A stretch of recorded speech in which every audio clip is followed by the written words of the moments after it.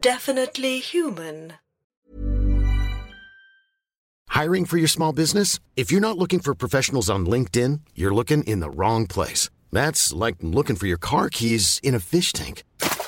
LinkedIn helps you hire professionals you can't find anywhere else, even those who aren't actively searching for a new job but might be open to the perfect role. In a given month, over 70% of LinkedIn users don't even visit other leading job sites. So start looking in the right place. With LinkedIn, you can hire professionals like a professional. Post your free job on linkedin.com/people today. Everyone knows therapy is great for solving problems, but getting therapy has its own problems too, like finding the right therapist, fitting into their schedule, and of course, the cost. Well, BetterHelp can solve those problems. It's totally online and built around your schedule. It's surprisingly affordable too. Connect with a credentialed therapist by phone, video, or online chat, all from the comfort of your home. Visit BetterHelp.com to learn more and save 10% on your first month. That's BetterHelp, H-E-L-P.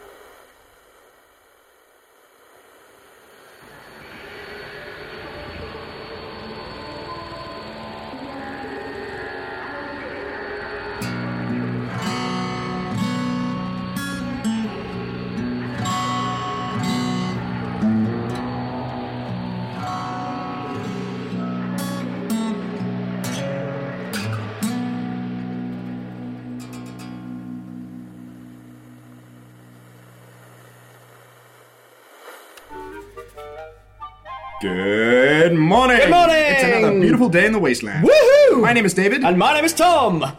And my name is also David. And you're listening to The Bunker. Tom, I couldn't help but notice that you're interrupting me. Is there something you want to say? No. All right.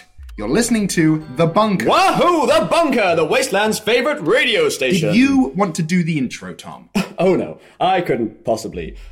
Okay, you've twisted my arm. Hello, Wastelanders! It's Monday, 20 to 6 in the morning. It's the start of a brand new, super amazing week. And check your thermostat.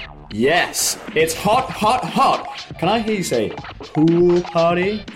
Yes, it's certainly a good day for a swim. And don't forget, the revolution starts here, listeners. Stay tuned to The Bunker, the platform for the people, the sound of the underground, the wonderful wireless waves of radio. Sit back, relax, grab yourself a nice, cool, consumable liquid, make a toast to the new world. Dave, how's the traffic looking out there?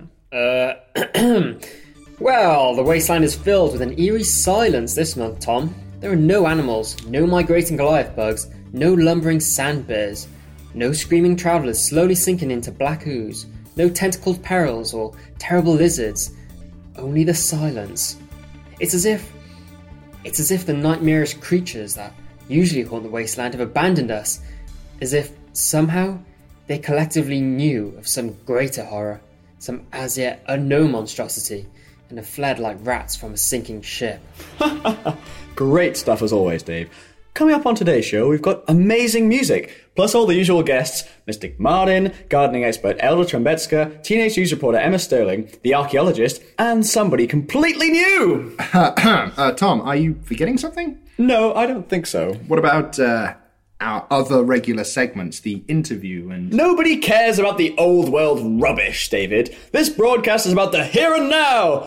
First up, it's today's topic, spirituality. Yay!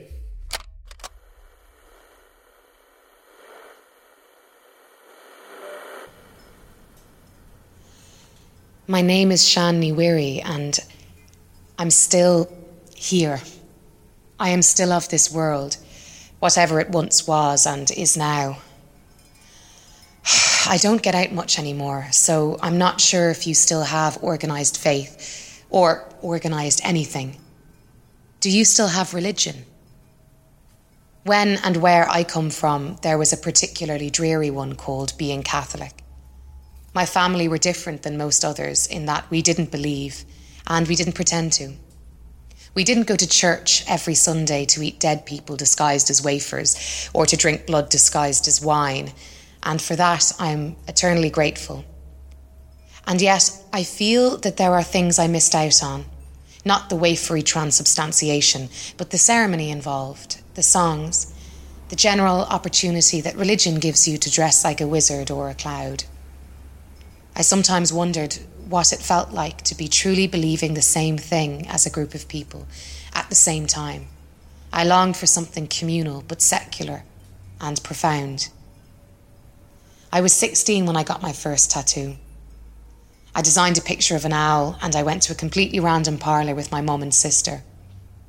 When the tattoo was finished and I first looked at it in the mirror, I knew that none of us had done a good job.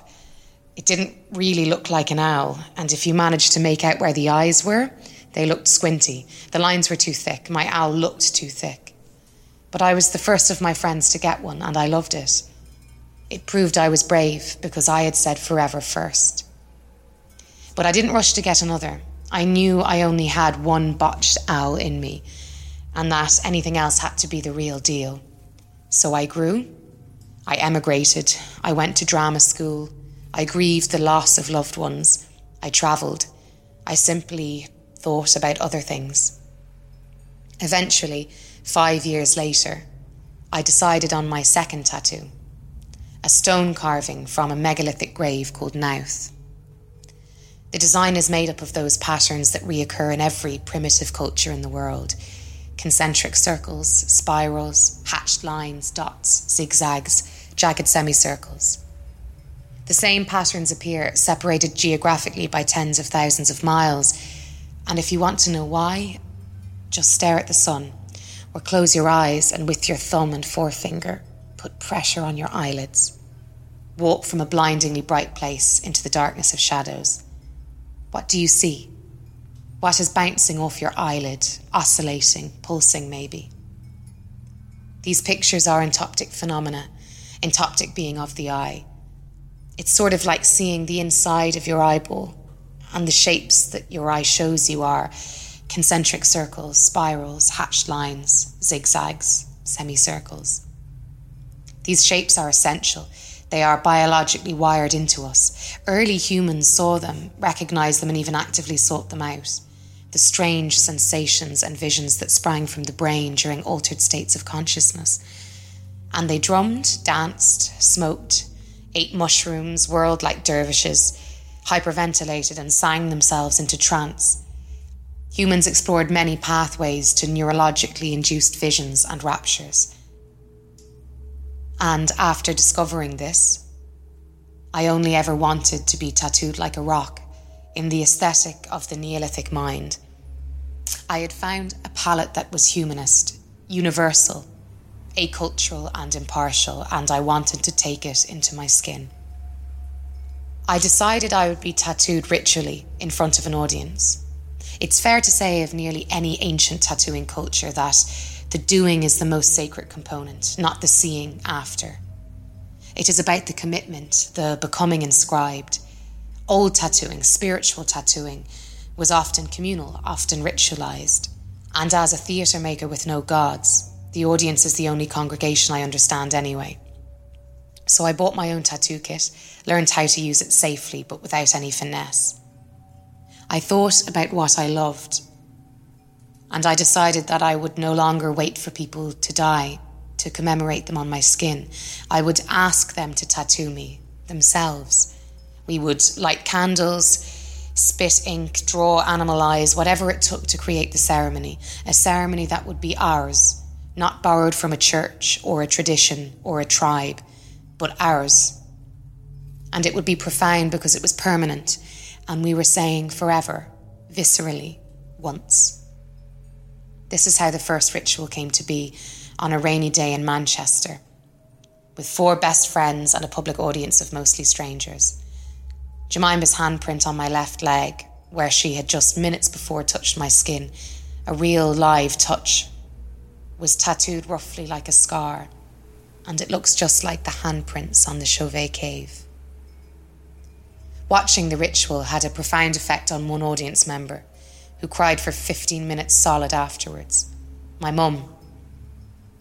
I invited her to tattoo me as well, and she said yes. We talked for hours about our lives, about being a child and a parent, about being women from different generations, different countries, and of different sexualities. She is a ceramicist, and because of this, objects became incredibly important in our ceremony.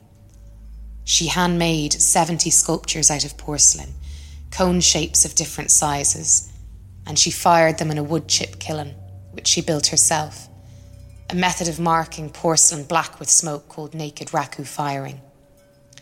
They emerged from the fire looking like marble. We performed amongst them for another audience of friends and strangers. We told our stories, played animations, we signed a contract, we had a tea ceremony. Vicky tattooed a cone onto the knuckle of my left ring finger, and even now, I find the whole thing, every bit of it, very hard to describe. I don't know if it was profound to watch, but it was certainly profound for me. It was certainly honest, defiant. It set something real in motion between us. And unlike being Catholic that has a one-size-fits-all approach to dignity, even if it was shit, it was our kind of shit. It was wholesome and subversive. It made us laugh, and that has to count for something. The knuckle tattoo is even worse than the squinty owl, by the way. My mum squirted the disinfectant into her eye during the performance, so she did the tattooing bit of the show half blind, weeping involuntarily and laughing. It was something like divine intervention.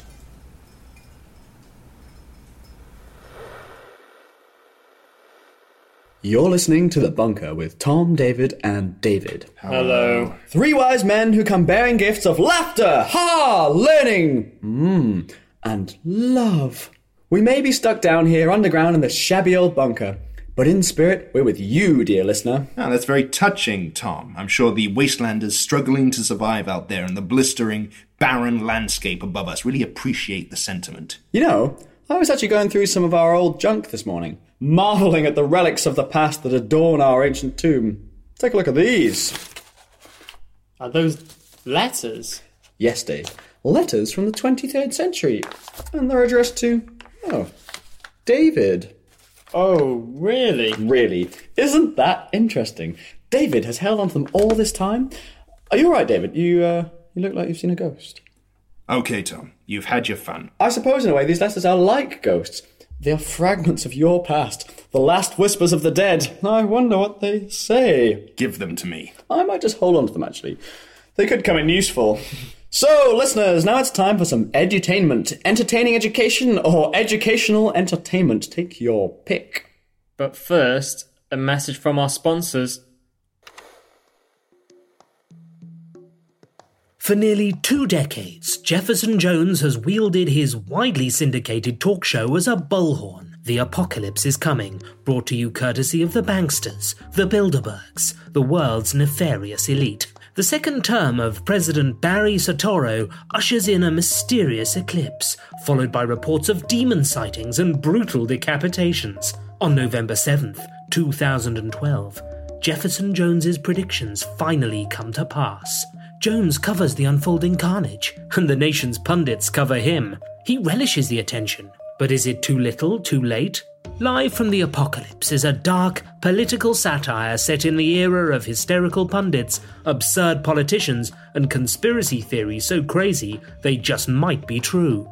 It was praised by Colorado Book Award winner David Keplinger as one of the strangest, funniest, most surreal novels he's ever read, and by contributor to the Paris Review and Harper's Magazine, Gretchen Marquette, for the way it handles media, politics, and the prepper sensibility. Andrew Cruise's Live from the Apocalypse is available for Kindle and on paper from the electronic commerce company Amazon.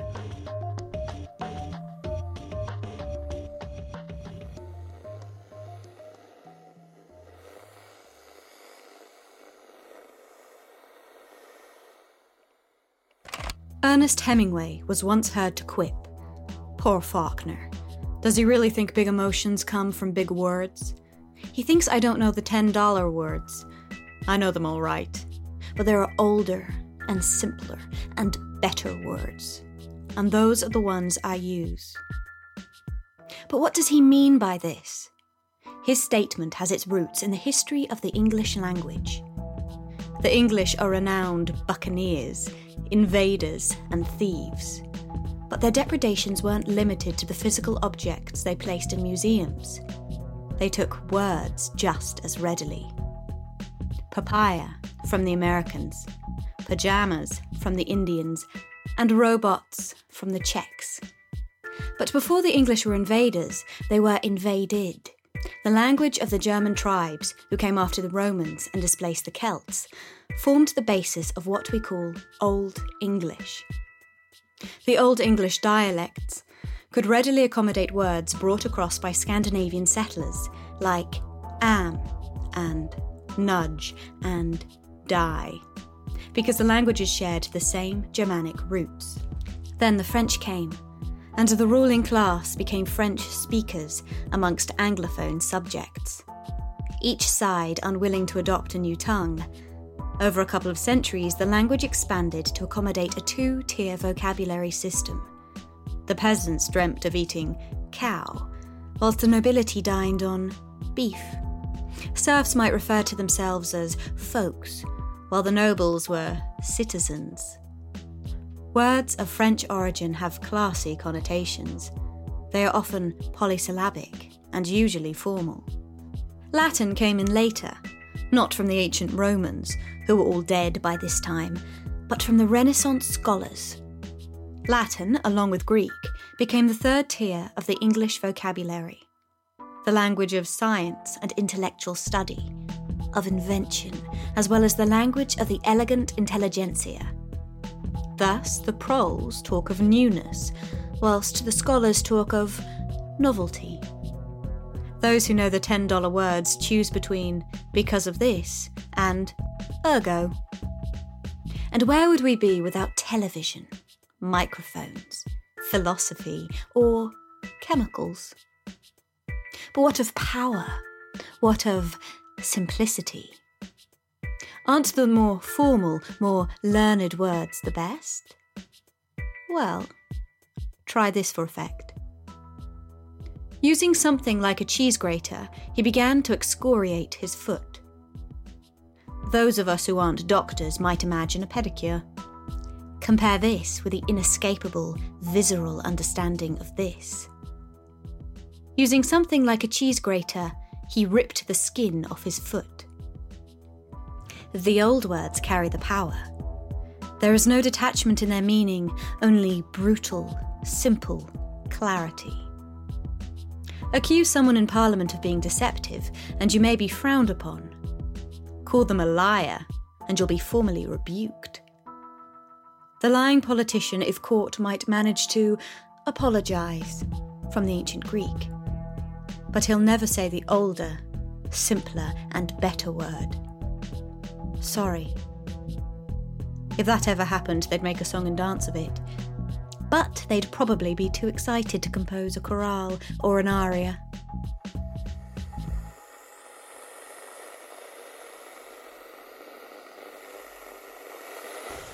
Ugh, I hate what the infantry thinks 6 a.m. should be like. We have our orders, Spencer. What I can't understand is the difference in detail.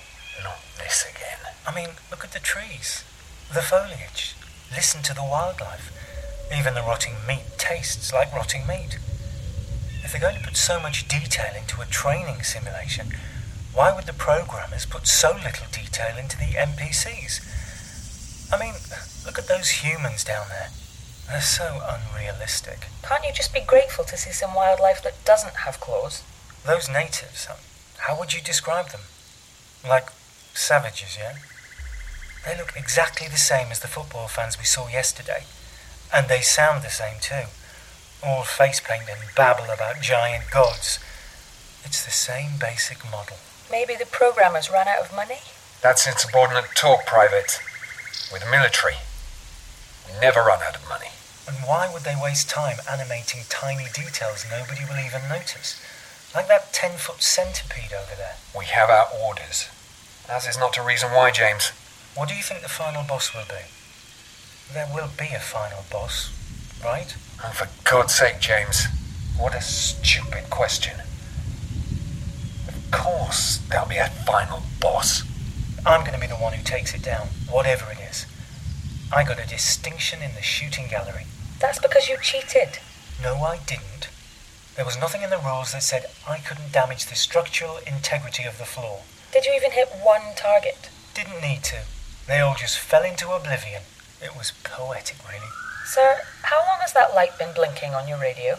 Enough distractions. We have our orders. That red light there, sir. Oh, I don't know. Isn't communication your job? It looks like a message. Press that button there. Hi, gang. This is Mars Corp to planet Earth. Yeah, it's us, your friendly red celestial neighbor. How's everything going over there? Working hard or hardly working? So, anyway, we're just calling for a situation report. A site rep, if you will. We know how you military types don't like long words. So, just call us back when you've got a moment, and that's an order. Seriously though, no big deal. Just wondering how Earth's been the last few hundred years.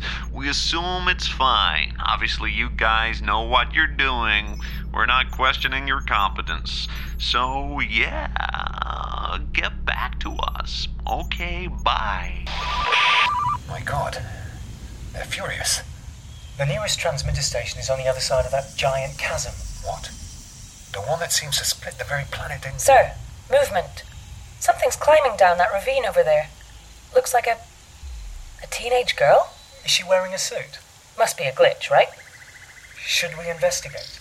No, it's none of our business. Let's get moving. We have a new mission.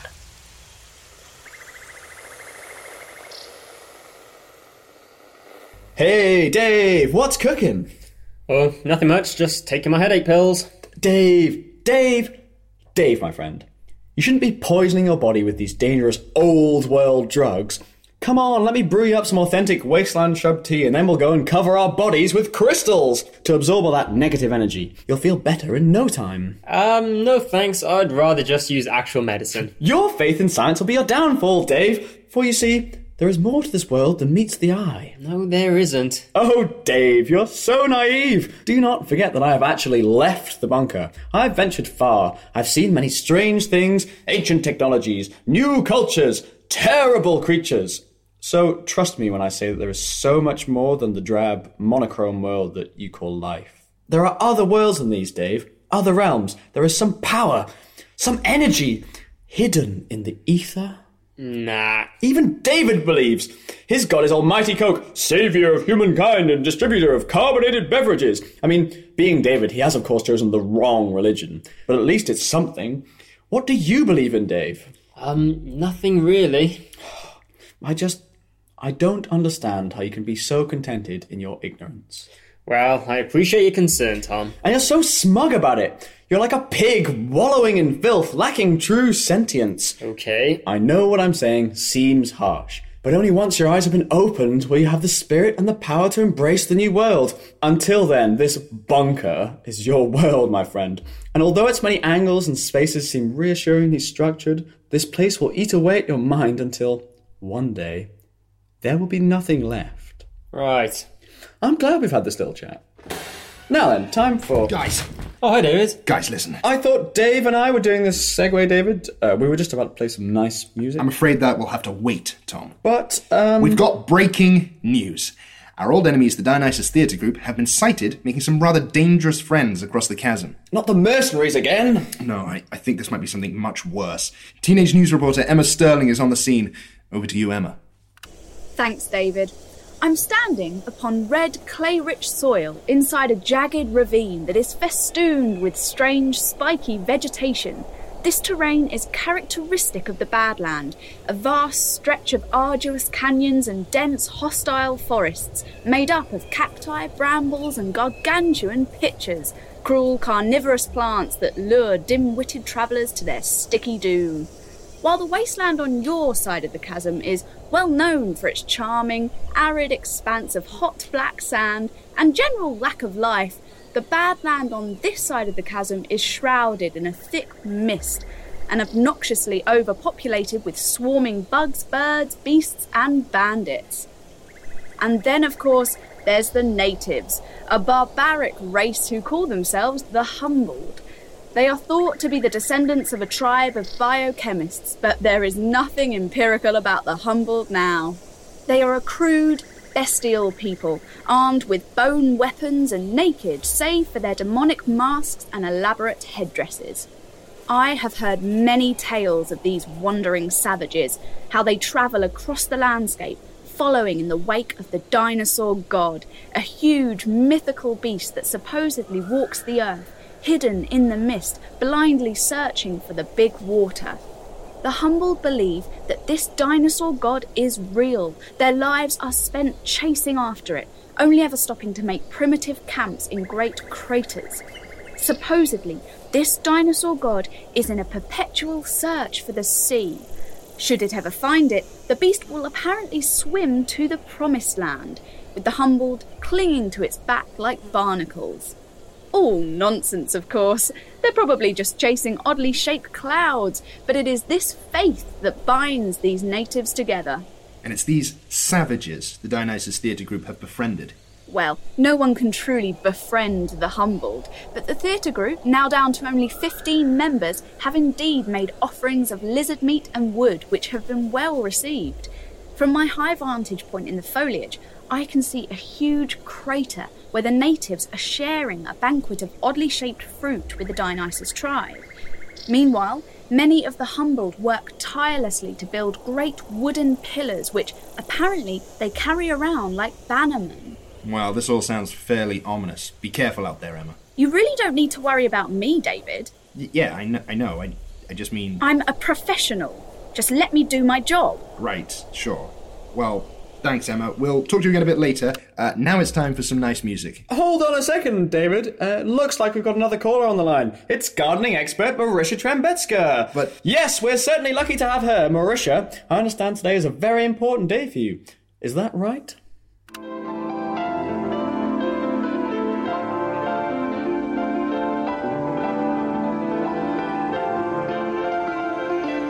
It is an important day for us all here in the Bubble Tom. Today we give thanks to the earth for providing us with all we need to flourish. It is really not necessary to consume the filthy meat of other animals. Everything you need is right here. It grows from the earth. The earth. Can you not hear it? Put your head upon the ground and listen. It sings to us. It tells us secrets. It gives us life. Right. So there's a bit of a party atmosphere in the dome today? Yes, indeed.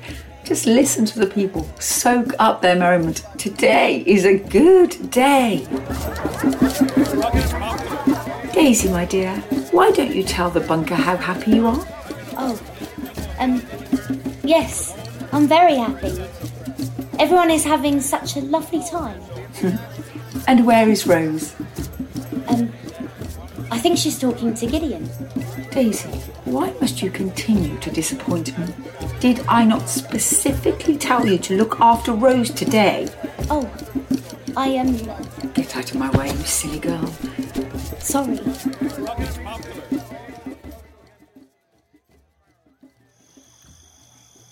You know, this might be the carrot juice talking, but I've noticed Trembetska is a tad on the cruel side when it comes to you, Daisy. No, it's fine. It's my fault, really. Do you ever feel like, I don't know, Rose gets it a little easier? Sometimes. And sometimes I feel sorry for her. What an odd thing to say. I bought you these flowers.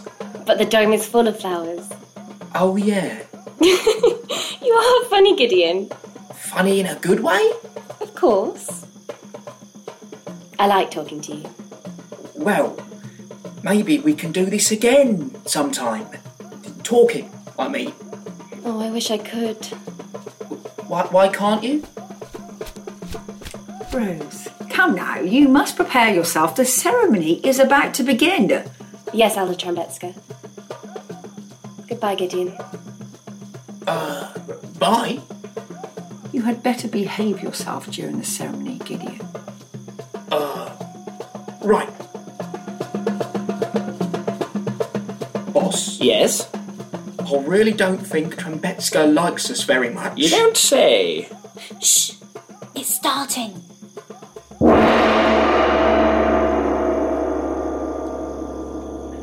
Brothers and sisters, we are gathered here today to honour the earth.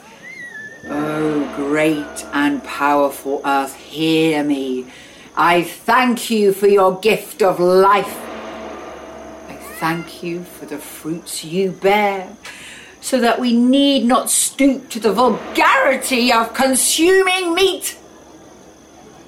And all you ask for in return is care, love, and precious nutrients. Come forth, child. I am here. I am ready. Rose? Marisha? What's going on? This is getting a bit weird. Oh, great earth. You offer us the flesh of your fruits, and in return I offer you this sacrifice. Wait, what? Lie down upon the stone table, my child. It's so cold. Hush now, Rose. Soon your discomfort will be over. Yes, it is that time again.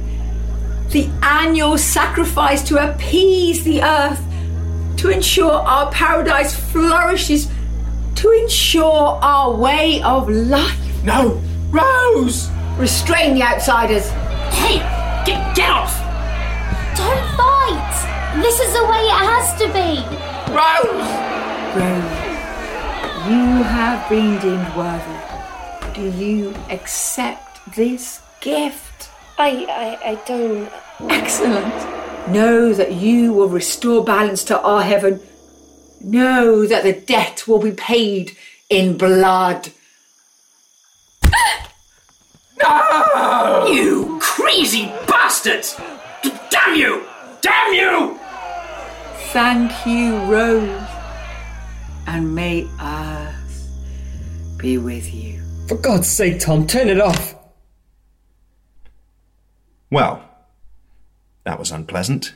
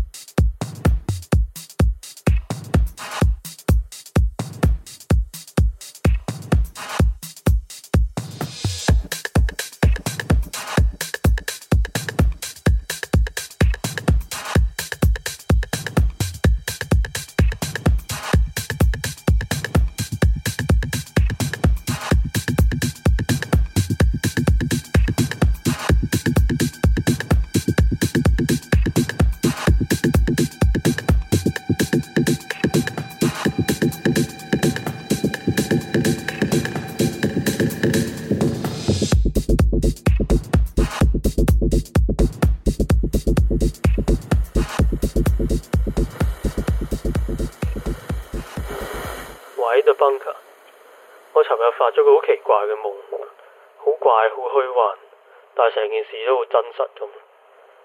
嗰陣時我坐喺張床上面，喺個海裏面浮緊，啲水好滑好結，裏面佈滿咗魚眼同埋爛晒嘅骨頭，仲有好尖嘅牙。佢哋好似嚟緊，佢哋要揾我，佢哋要將我拖落呢個黑浪裏面。然後要將呢個珊瑚嘅帽戴喺我上面。我而家見到佢哋就喺出面啦。佢哋好似好整齊咁行緊過嚟呢邊。死啦！佢嚟啦！佢嚟啦！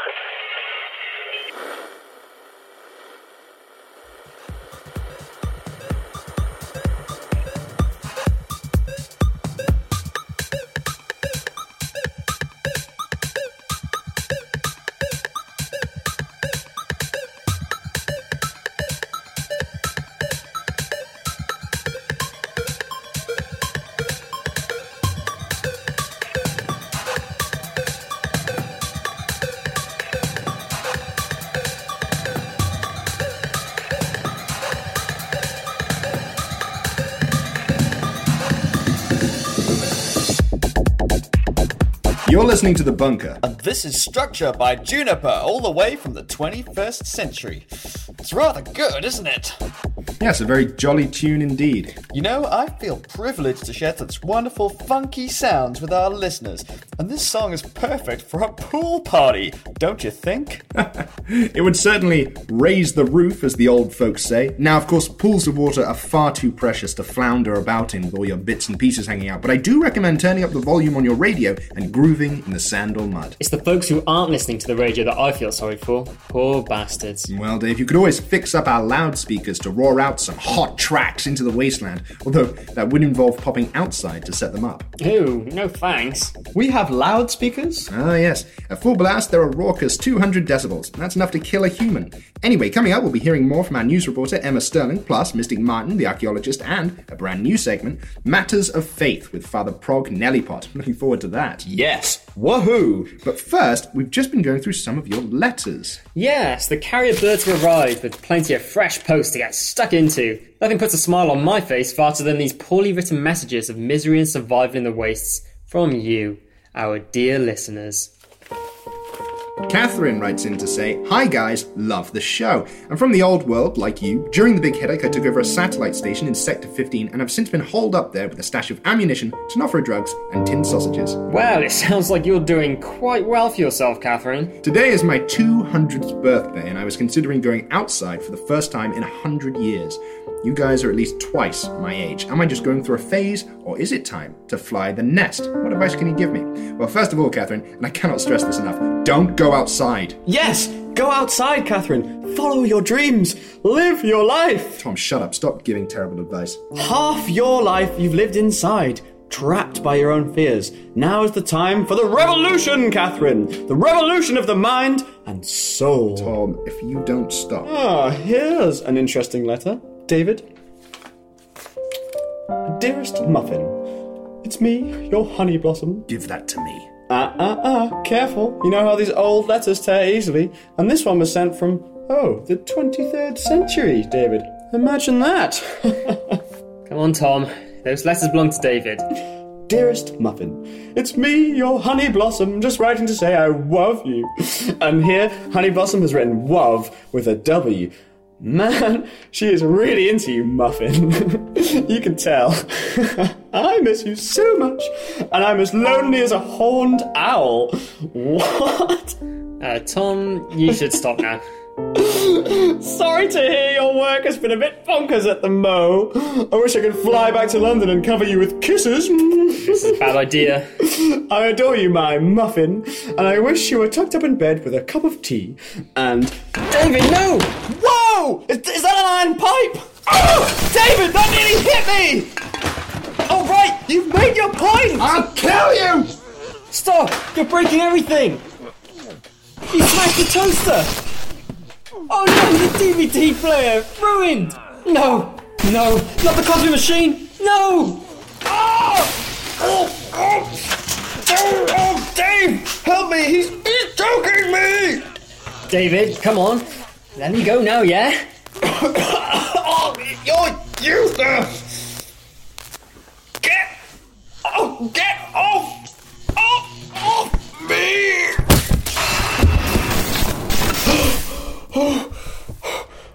What happened? Was that magic? Am I a wizard? No, I think you electrocuted David with that live wire. Oh. Is he alright? David? David, are you okay? You've been, electrocuted a little bit. Please don't be angry. David? Huh. What? He's dead. No, he isn't.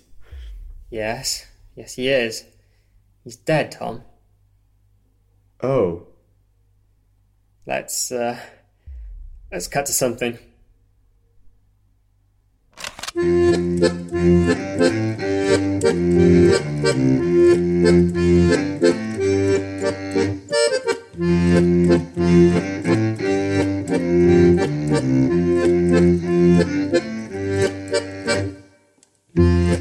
There will be no fighting at this table of mine. So sit and be under the tide, and we all have our place here. Who turned off the lights, dear? And it all seems so long ago. Holding on to that love, we know, we know.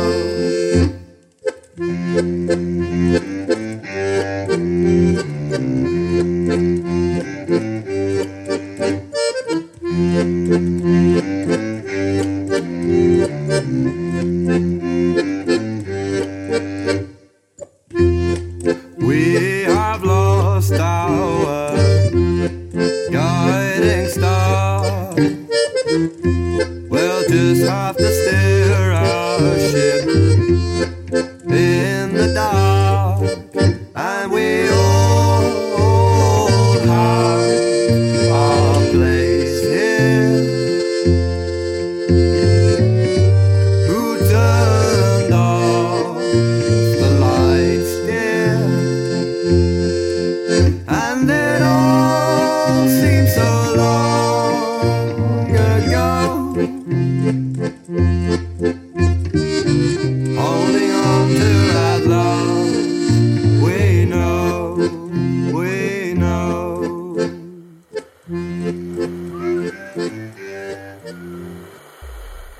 You're listening to The Bunker with David and Tom. On the line is teenage news reporter Emma Sterling. Emma, how are you getting on? I'm doing well here, Dave. I'm well hidden by rocks and vegetation up on a ledge overseeing the savages' camp. Earlier, I encountered an unnecessarily aggressive ground sloth, but fortunately it stopped to drink sweet bubbles of water from the bright pink leaves of an immense pitcher plant and was promptly swallowed. The flora and fauna here really are fascinating. I particularly like... Wait, where's David? David's gone. He's dead! Oh my god! Yeah. I killed him! What? No, you didn't. You didn't. It's not his fault. He's just blaming himself because they were fighting and Tom electrocuted David with a live wire. So it is Tom's fault? No, it was an accident. Emma, tell us what's going on with the theatre group and the natives. Well, the Dionysus Theatre Group has built a rudimentary stage in the massive crater where all the Humboldt are situated and are about to perform a play. Let's spy on them, I guess.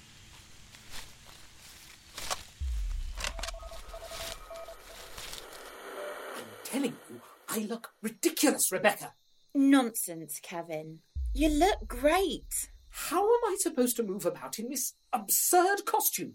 You seem to have forgotten I was shot in the thigh last month by that psychotic radio host.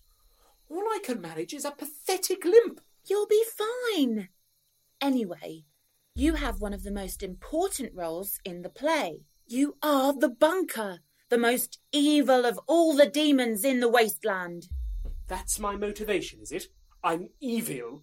Look, this doesn't have to be a masterpiece, does it?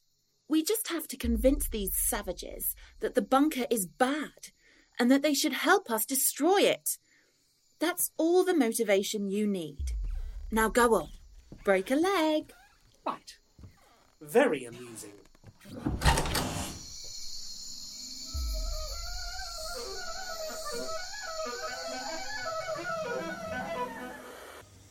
So, as you can probably tell from that music, the production has started. The theatre group are mostly just twirling around on the stage, gesturing wildly at one another and to the audience. I think the point is that the Bunker is evil. The Humboldt appear to be getting rather excited. They have begun to dance around in circles, shouting, chanting and openly masturbating. It sounds like they are calling to their dinosaur god. Let's get a closer look. Yes, it seems as though the Dionysus Theatre Group have made allies of the Humboldt. It turns out simply equating the bunker with an evil demon was enough to motivate these savages to call upon their mythical dino deity to destroy it. That being said, the Humboldt don't look like much of a threat, just a bunch of religious dinosaur-fearing fanatics with far too much time on their hands. Okay, well, that's a relief. Thank you, Emma. We'll talk to you again. Wait, can you hear that? What? That sound. Like thunder, but... Oh, God. It's coming. What do you mean, it's coming? It's my punishment, Dave. It's retribution. I killed David, and now it's coming. What's coming? Not that... No.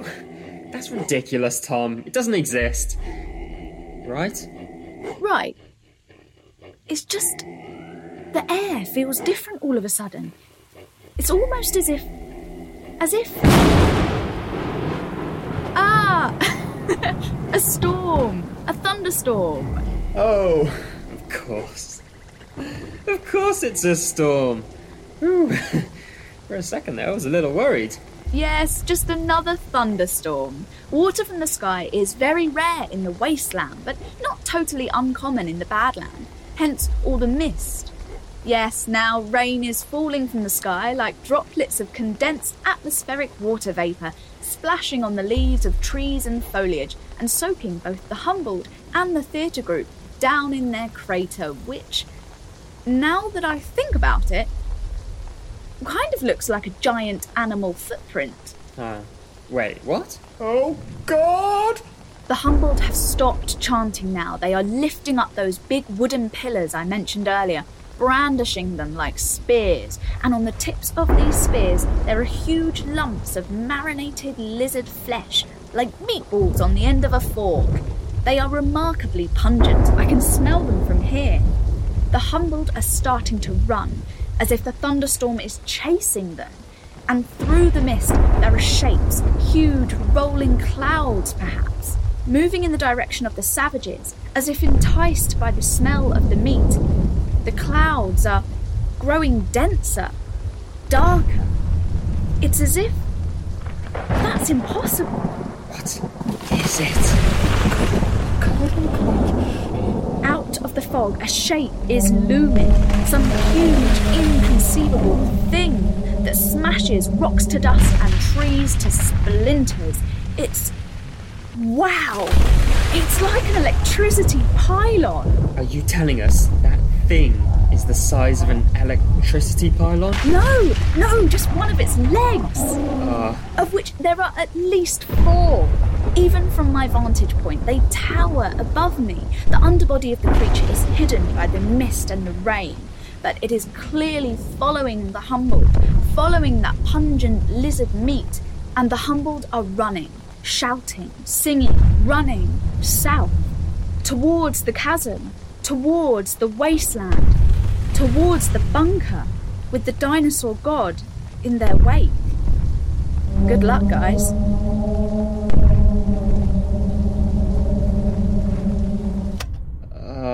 Right.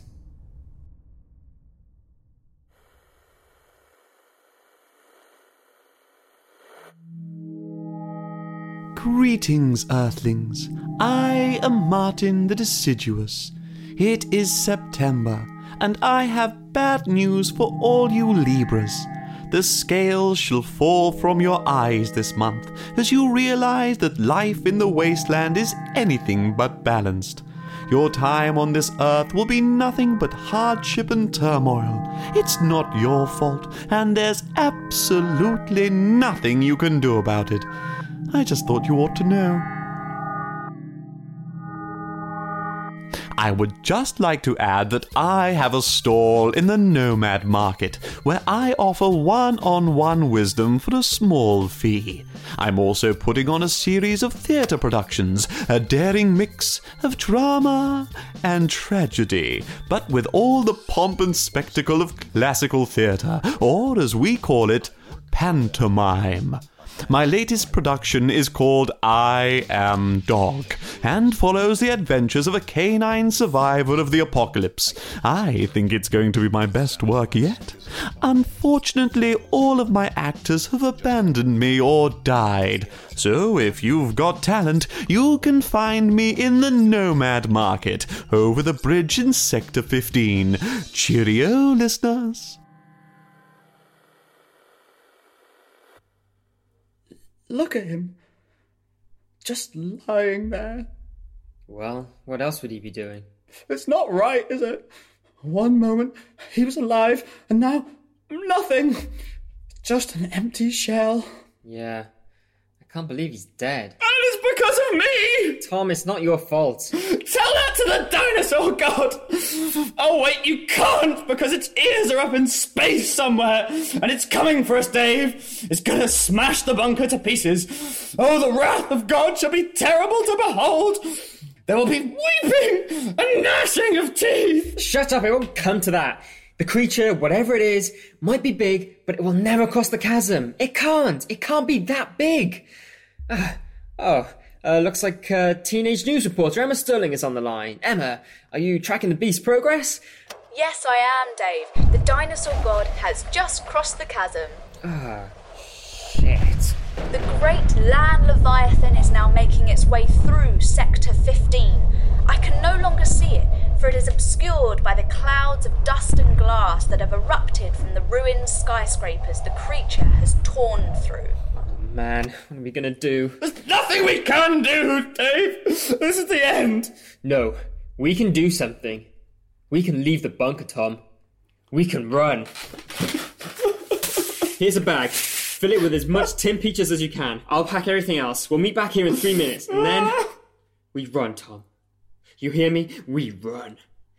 This is it, Tom. There's no choice anymore. There's no debate. This is it. We're leaving the bunker.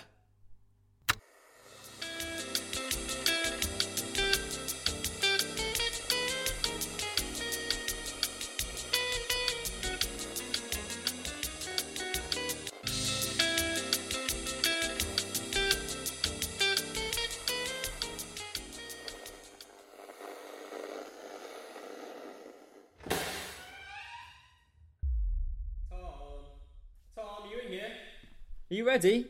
Tom? Hello? What are you doing? You haven't even moved. What's the point? What's the point?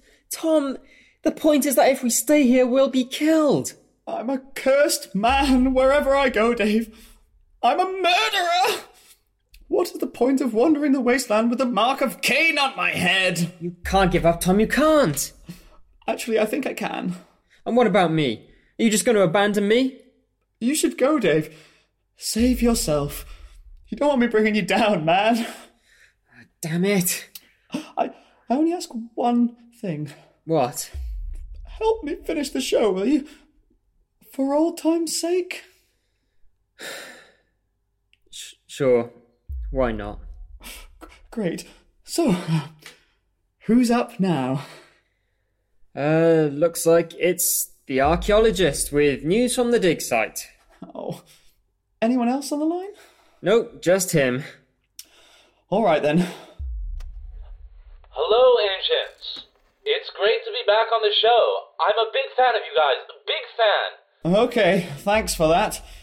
So have you found the Deus Ex Machina yet? Or perhaps a better use of your time? Sadly, the Deus Ex Machina, the ancient device that can restore our world to its former glory, continues to elude me. But I have invented a brilliant new strategy for excavating the site. Gertrude, light the fuse. Yes, sir. Everyone, get down.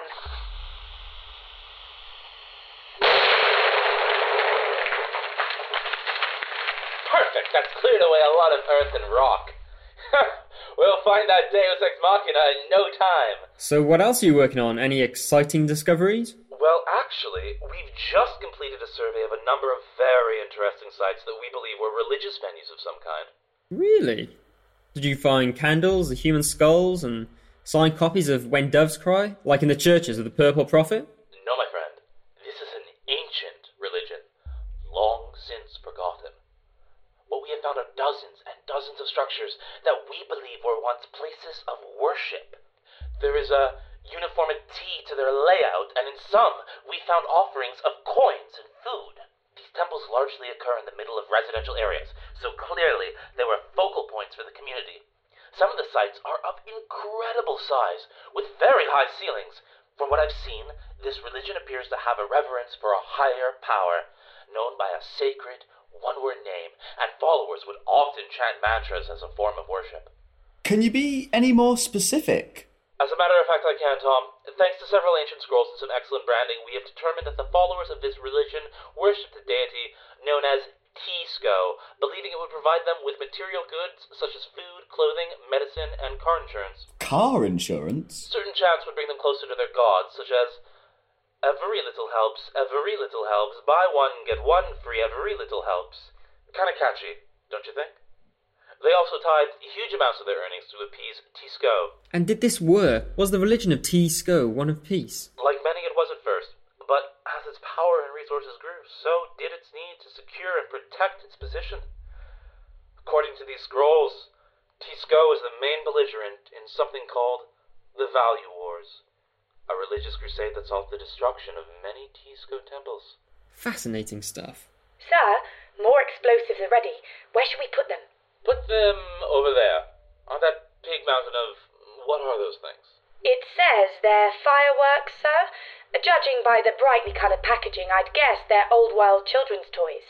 Great, put the explosive there. Nobody cares about children's toys. All set. Excellent. I love this new method of digging. Light the fuse, Gertrude. In no way is this a bad idea. We'll catch up with the archaeologist again next. Wait, what am I saying? This is madness, Tom! We have to get out of here! What? And miss out on this great new music? Well, I don't think so.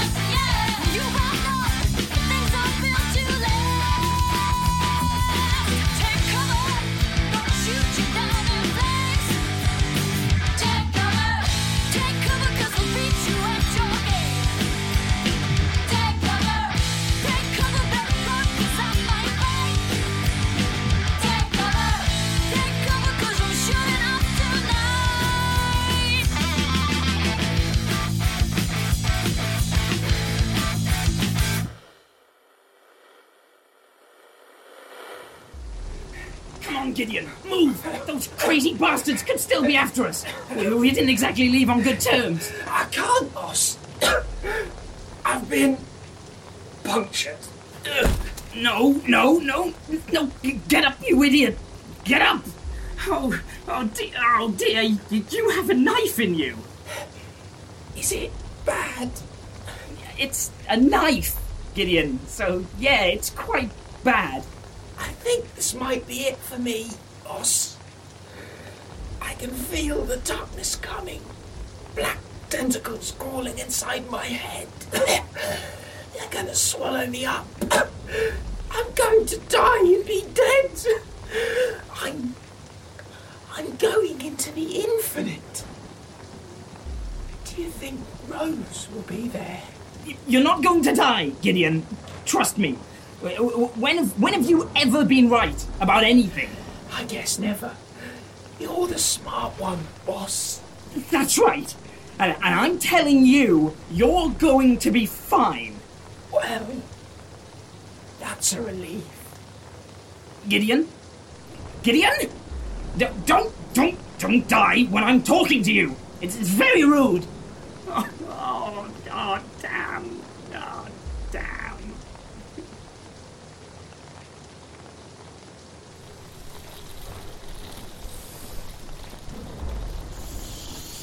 Your friend is dead.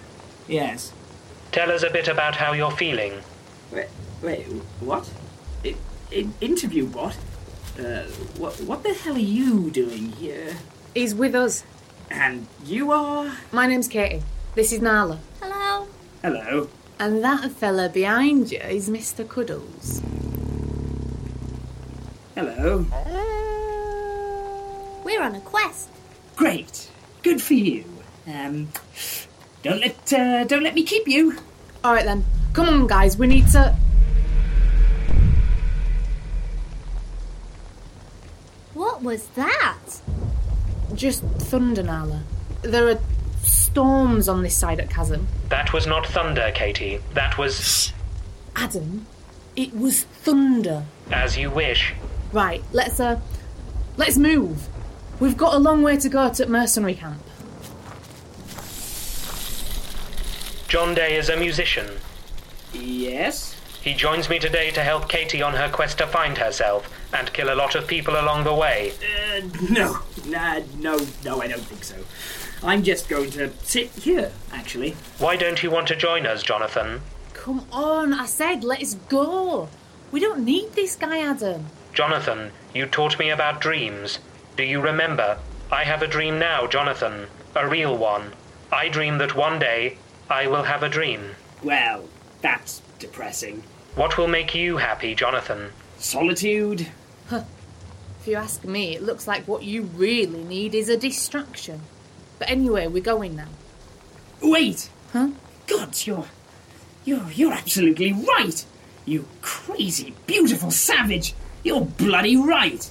Oh, yeah? I need a distraction! Yes! Something to keep me moving, so I don't think about the deterioration of my mind. As long as I keep moving, so long as I keep doing things, then I'm still technically a person. Right? You're kind of weird, aren't you? You remind me of some guys I know. Is it really that weird to dedicate your life to the deception of the self? Yes. I will join you on your quest, milady, and perhaps along the way I will find something to fill the black void between my ears. Let us away! All right. Great. This new development fills me with ecstatic joy. Yeah.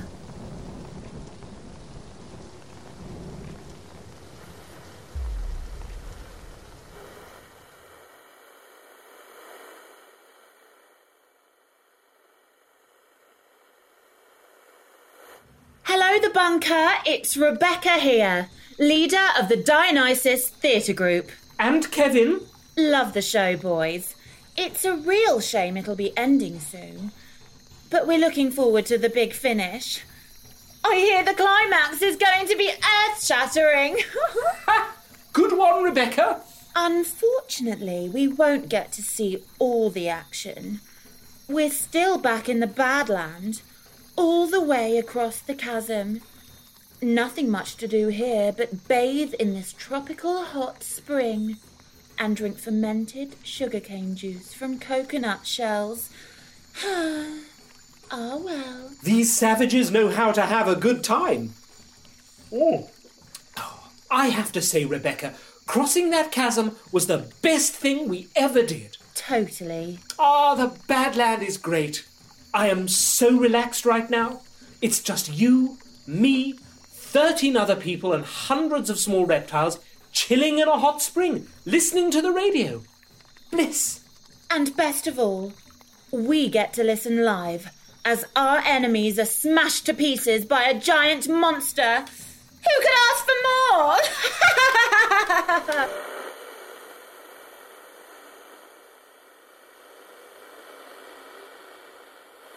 You're listening to The Bunker, the Wasteland's best and only remaining radio station. And now, I'm finally ready. Yes, this is it. I've put it off for far too long. My dear listeners, now it is time to call Callow! Tom, listen to me. I can see the dinosaur god on the radar now. It's close. It's very close. We have to leave, Tom. Stop trying to distract yourself and face reality. We have to get out of here. Hold on a hot second there, Dave. We've got our faithful, brave courier on the line, who is currently making his way to the bunker with our supply of custard creams. Callow, are you there? Tom, this is insane. Hello, David. David and Tom? It's just one David and Tom now. Anyway, how are you getting on? Sounds like you're really moving. No doubt speeding towards the bunker, filled with a serene calm.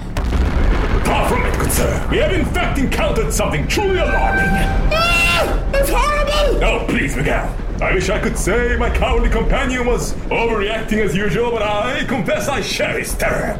Although I have the composure not to embarrass myself live on air. Oh, the horror! The horror! It can't be, it can't be! This is some sort of psychological terror you're facing, right? Something intangible. Intangible? You can hardly bloody avoid it! It's as tall as the sky and those legs! Oh my god, they're so huge! And the skin is like a fractured cliff face! It's a monster, I tell you! It's like half dinosaur and half god! It doesn't ring any bells. For the love of Prince Tom, listen to yourself. Callow, you're a brave sort. Good with the old fighting and slaying and that. You could say that. And you'd do anything to satisfy a customer, correct? Yes, of course. Anything short of needlessly throwing away my life, I am yours to command. Could you, say, engage that monster in combat?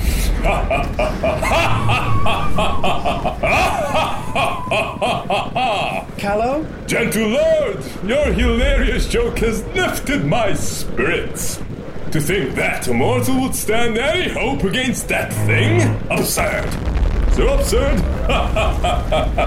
So that's a no. I am simply thankful that it is not actively trying to kill me.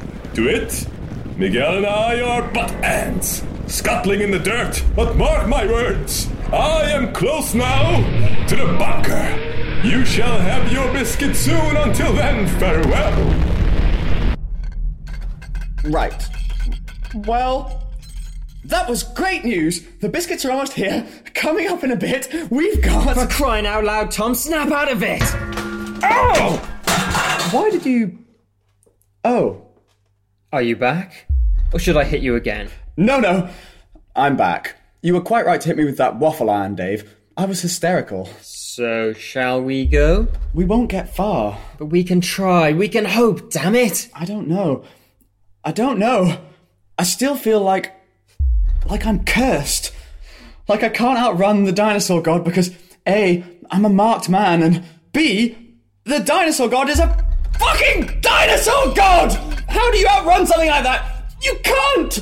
Well, maybe we can fight it somehow. Fight it? The dinosaur god? The thing that has legs like electricity pylons? The thing that casually brushes aside skyscrapers as it stomps through the wasteland, leaving crater-sized footprints? How does one fight that thing, Dave? All right. No, really, Dave, tell me. Are you as tall as a mountain? Is the sound of your voice like an exploding volcano? No, but it could be. What do you mean? Tom, The loudspeakers. I could turn them on. I could use them to amplify my voice so that I'm as loud as the dinosaur god. It's a long shot, but maybe I can confuse it or scare it away. Ah, I see.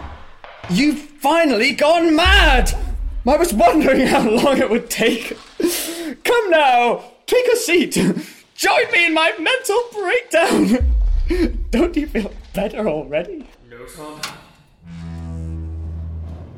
I'm going to save us. Don't go out there, Dave. Don't look death in the face. Stay in here with me. Our little lives will be snuffed out like candles in a wind tunnel. We'll never see it coming. No thanks, old friend. I've lived in the darkness for 114 years.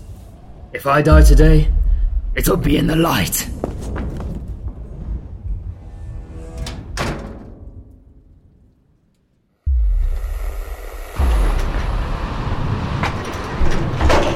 Okay, speakers. Damn this sandstorm, I can't see anything. Where could they be? Maybe behind this giant industrial fan thing. Oh, hang on a sec, that's it! That's the speaker! Oh, and there's another one! Great! Now I just have to get them working.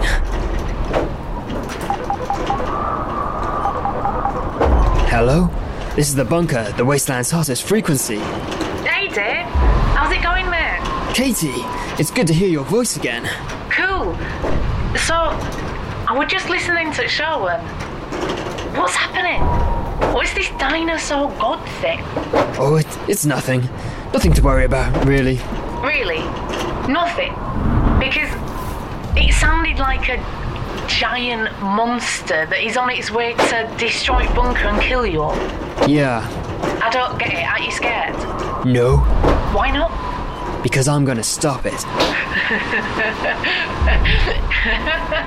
You are going to stop the dinosaur god? Yeah. Wow. Cool. Dave, you sound different to how I remember you. People change. Eventually. Yeah, I guess so. Katie, when this is over, would you like to go out with me? Go out where? On a date. What's a date? Damn it, I don't know how to explain the concept to you without it sounding creepy. Okay. Oh, damn it. Well, maybe we could meet up, just have sex, and then take it from there? Alright. Oh, okay. That should do it. Katie, I'm gonna have to call you back. Why? What's up? Well, the dinosaur god is behind me. Oh. I'm turning around now. Yes. That's the dinosaur god, alright. What does it look like? It's big.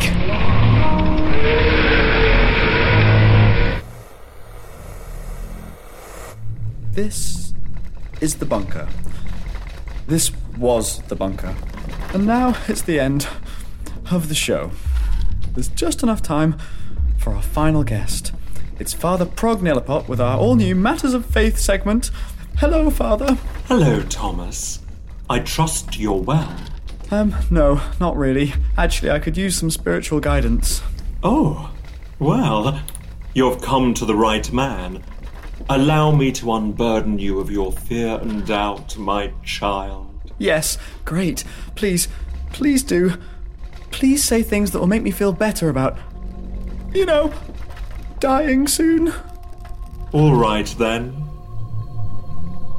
It has now been a mere 200 years since the eminent psychologist, renowned journalist, and Pulitzer Prize winner Angenta Hembella Mumbobo OBE made a somewhat flippant, though intriguing remark about the Prince Regent of Hamburg's hemline to his ceremonial kilt when sportingly displayed one humid summer's eve at the reenactment of the opening ceremony to the 1896 New Zealand Winter Olympic Games. Metaphysically speaking, the public outcry, an ensuing media frenzy, accompanying this mere afterthought of a quote, was astonishing to the point of infinity.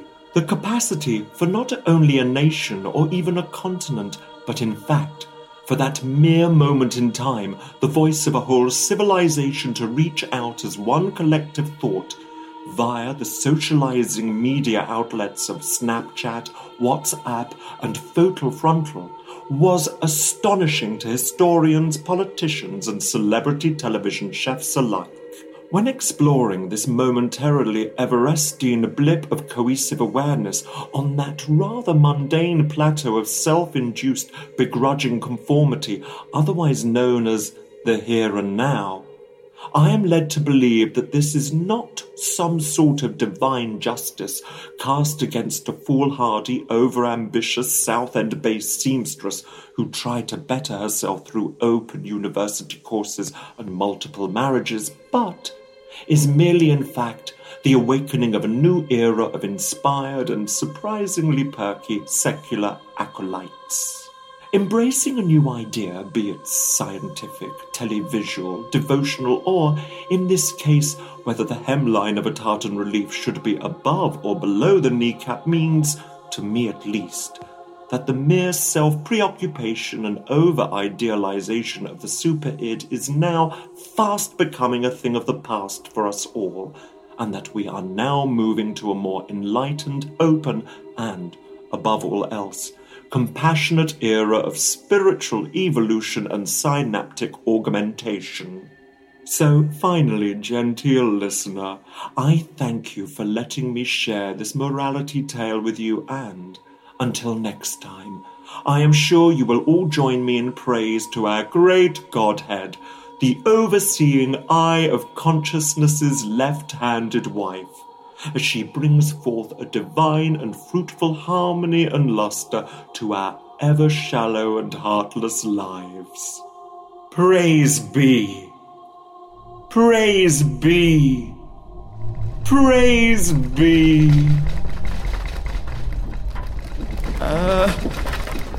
Right.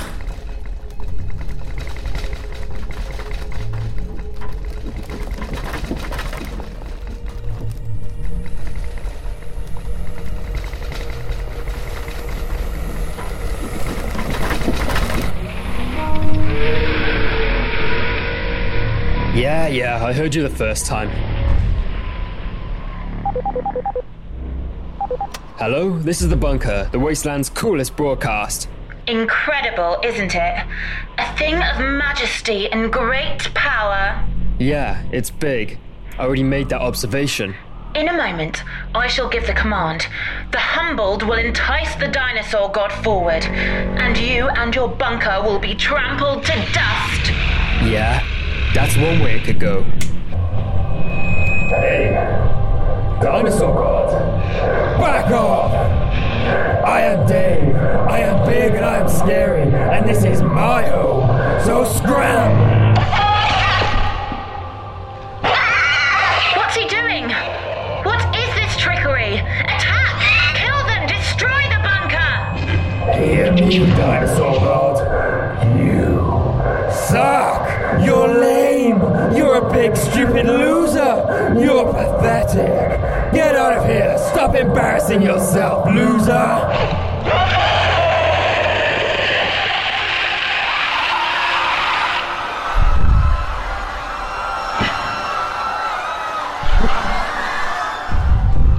Dinosaur god has gone wild. No longer fixated on the savage's marinated lizard flesh, the great beast is lashing out, confused, possibly afraid. Dave's insane plan seems to be working.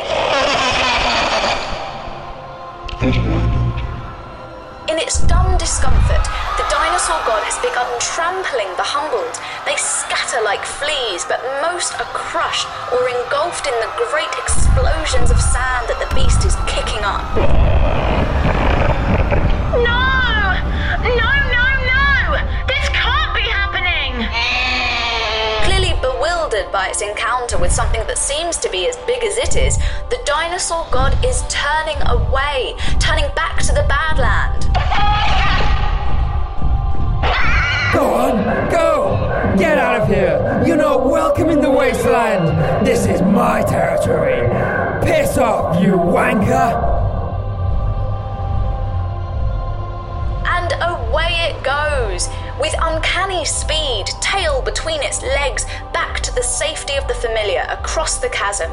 The dinosaur god has been vanquished, and alone in the wasteland, his hair blowing in the wind, his shirt ripped to expose his muscles and chest, stands Dave, conqueror of gods. The bunker remains intact, and it looks like I still have a vacation. Emma Sterling, The Bunker News.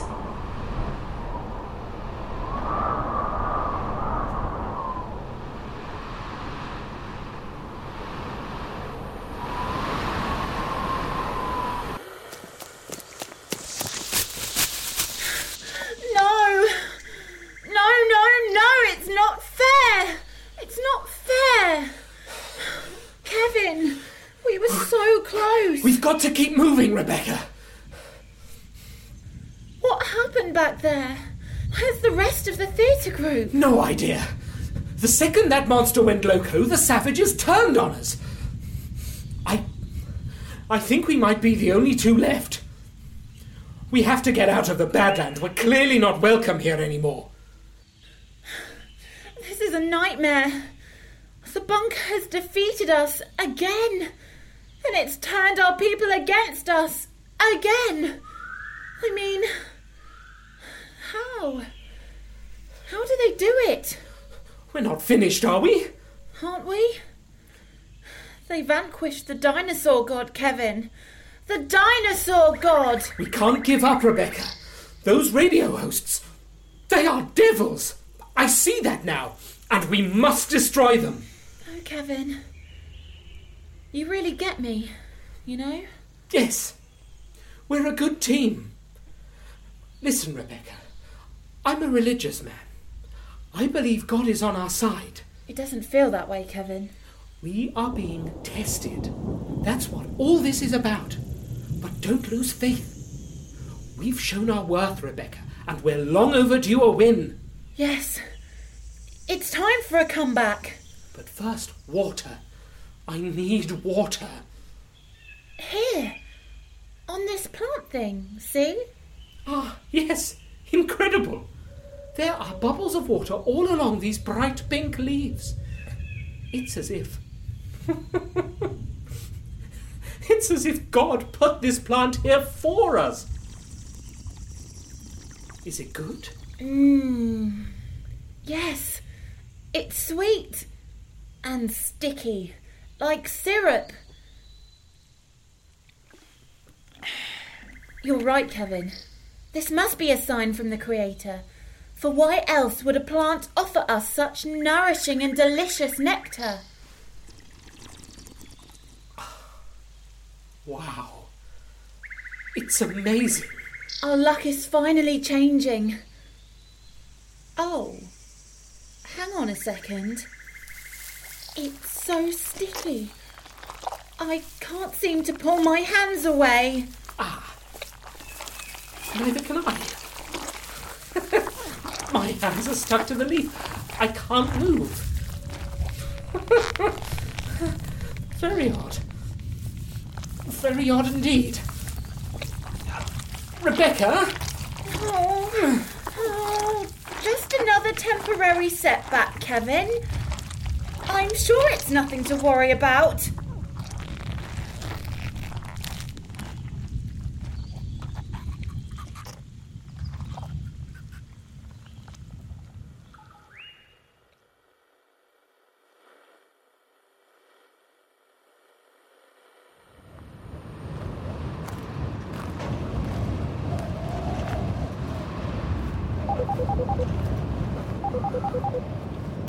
Hello, Dave. Hi, Emma. That was pretty extraordinary. Congratulations, you saved the bunker. Yeah. But why didn't you just run away? I don't know. I wanted to, but I couldn't just abandon Tom. It's hard to know who you are when you live underground for 100 years, separated from the rest of the world. But I guess I'm the kind of person who doesn't abandon his friends. That's good, isn't it? Depends on the context. Doesn't everything? Yes. You know, I've just realized we've never invited you into the bunker, Emma. Would you like to come in? For a cup of tea? No. No, thank you.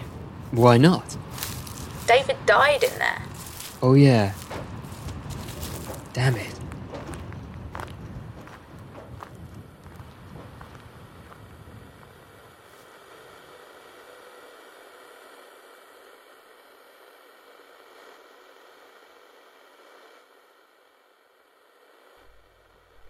You're listening to The Bunker. Hi, Tom. Hi, Dave. Is it over? Did you save the day? Yes, I guess I did. Whoa. Yeah. So, what do we do now? I don't know. I guess we just try to move on, you know? Yeah. Yeah. Hi, guys. What's up? You're dead! No, I'm not. You died! Tom killed you! Hey, you said that was an accident! Well, let's not split hairs. The point is, David is dead. I'm right here. No, I checked your body. You're definitely dead. Well, I feel much better now in any case. Is it time for my final thought? No, David, I feel like you're not getting this. You're dead. We grieved for you, man! This is not possible. Nothing is not possible, Dave. Look, it's probably just the drugs, right? We all should be dead, technically, but our extensive supply of old world youth pills keep us alive. God, I've never thought about that. We're all zombies or something. We should have died long ago. Well, we didn't. And I'm not dead now, so let me do my final thought, okay? Okay. David? Tom? I'm sorry for being a bit of a bastard earlier. Reading your letters and all that. I guess I just went mad with power? No harm done. You literally died. I really am sorry, David. Honestly, Tom, it's cool. Can you forgive me? There's nothing to forgive. I had assumed you had no feelings, you know? Mm-hmm. Like I could say and do anything, and it wouldn't really matter to you because you're just a husk of a man. Right. Some kind of uncanny automaton, only imitating human emotions. So it's crazy to think that you could ever really loved someone, you know? Because, I mean, you're generally so awful. Stop talking, Tom. Right. For some reason, humans love to get down on their knees. We have a universal submission fetish, a desire to be praised and punished for our actions. Of course, like other animals, we're hardwired to look for patterns in everything. The world doesn't always make as much sense as we'd like, so we fill in the gaps to put our minds at ease. This explains ghosts, fairies, conspiracy theories, and Father Christmas. But why deities? Why this need for an all-knowing, all-judging master to tut loudly and smack our collective bottoms? Monsters, too, have been with us from the start, permeating the history of mythology of humankind. The ogres and the bogeymen have always haunted nursery rhymes and fables, seeping into the palpable brains of children at bedtime, inducing nightmares, which further fuel the fire. But monsters allow us to gaze into the abyss, to face our fears, our revulsions, our secret desires. What do the gods provide? A set of rules? When religions get organized, things can get creepy. Degradation and humiliation is often celebrated while freedom and rebellion is cursed. But rules build stability. It makes sense to forbid murder. Killing your neighbor is counterproductive. If we could all get along, life would be a lot less unpleasant. Places of worship often become havens. Your fellow followers become your friends. You belong not just to God, but to a community. That's a nice feeling. Religion is the cause of a lot of suffering in the world, but it also provides a lot of happiness. It's like alcohol. Ultimately, if suffering ensues, it is the fault of the drinker, not the drink. My God looks out for me. And he should. He made me after all. He's not going to get any special praise for his basic parenting skills. But I'll do as I'm told, within reason, and begrudgingly admit to appreciating him now and again.